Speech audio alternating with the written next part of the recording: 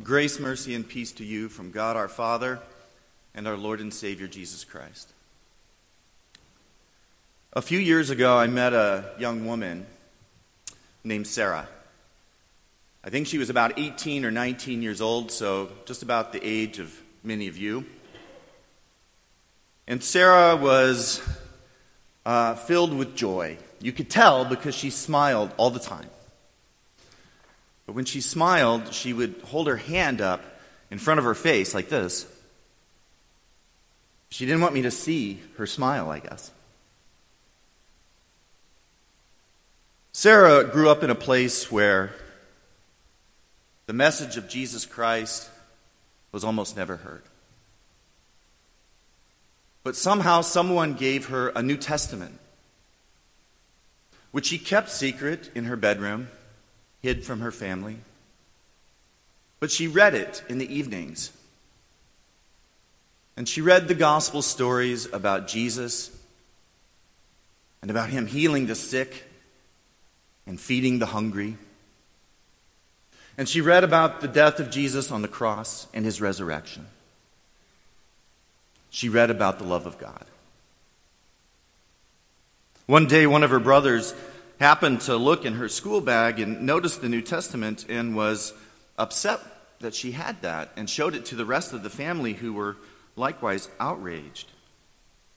And they wanted to know if Sarah was a Christian. And she didn't really know what that word meant, so she wasn't sure how to respond, but she honestly said that she didn't know yet. So her mother and her brothers locked her in a room and kept watch over her door. And one day, one of her brothers started to beat her with his shoe. And he knocked out a bunch of her teeth. So she began to fear for her life, and at that moment she decided she would run away. She found a way to escape by a miracle of God. And she found her way to some friendly policemen who took her in, and eventually she found her way into a Lutheran church. When I met her, she was in hiding in Nairobi, and she was learning about her new Christian faith. She had been baptized. In the portion of Peter's letter that was read for today, there is much for us to consider, and I would encourage you to look at 1 Peter chapter 1 again later on in your day and read it and think about it and mull it over. But I'm going to break down one important sentence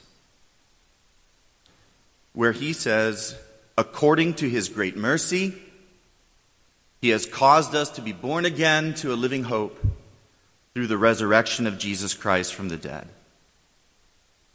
My friends, this is the key to a joy-filled life. First of all, God has shown us mercy, not because we deserve it, but precisely because we don't.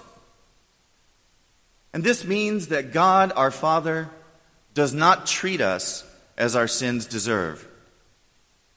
Instead, he treated Jesus as our sins deserve and treats us as sons.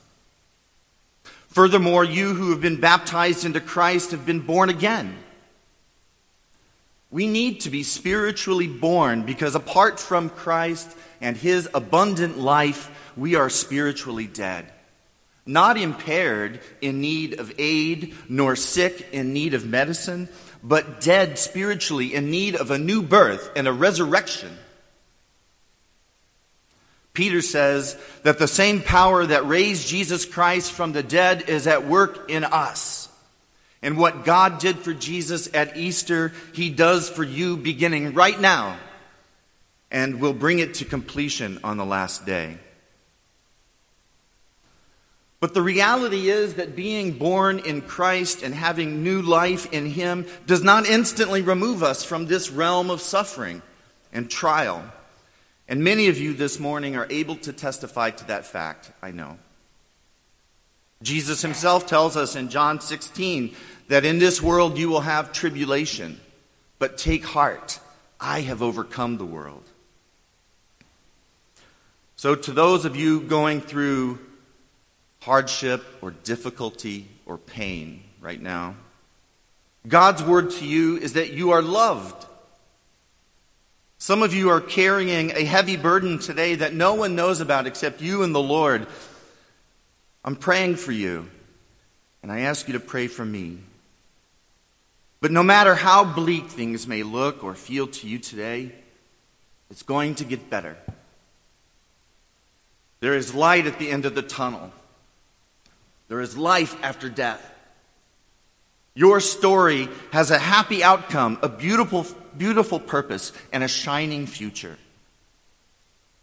The momentary troubles that we experience in this life, and I am in no way trying to diminish how painful they can be, but they are not worth comparing with the everlasting glory that awaits us when Christ returns. So what happened to Sarah? The last thing I heard was that she got married. She moved to the United States and is living somewhere in the Midwest. She probably has her teeth all fixed by now. And I think about Sarah sometimes. I think about her often, actually, and all that she lost. She lost family, she lost friends, she lost her childhood. But I did not meet a bitter woman filled with pessimism or resentment. She had inexpressible joy because she had Jesus. Her broken smile makes me smile a little bit because I know that God has smiled on all of us through his Son. In his name, amen.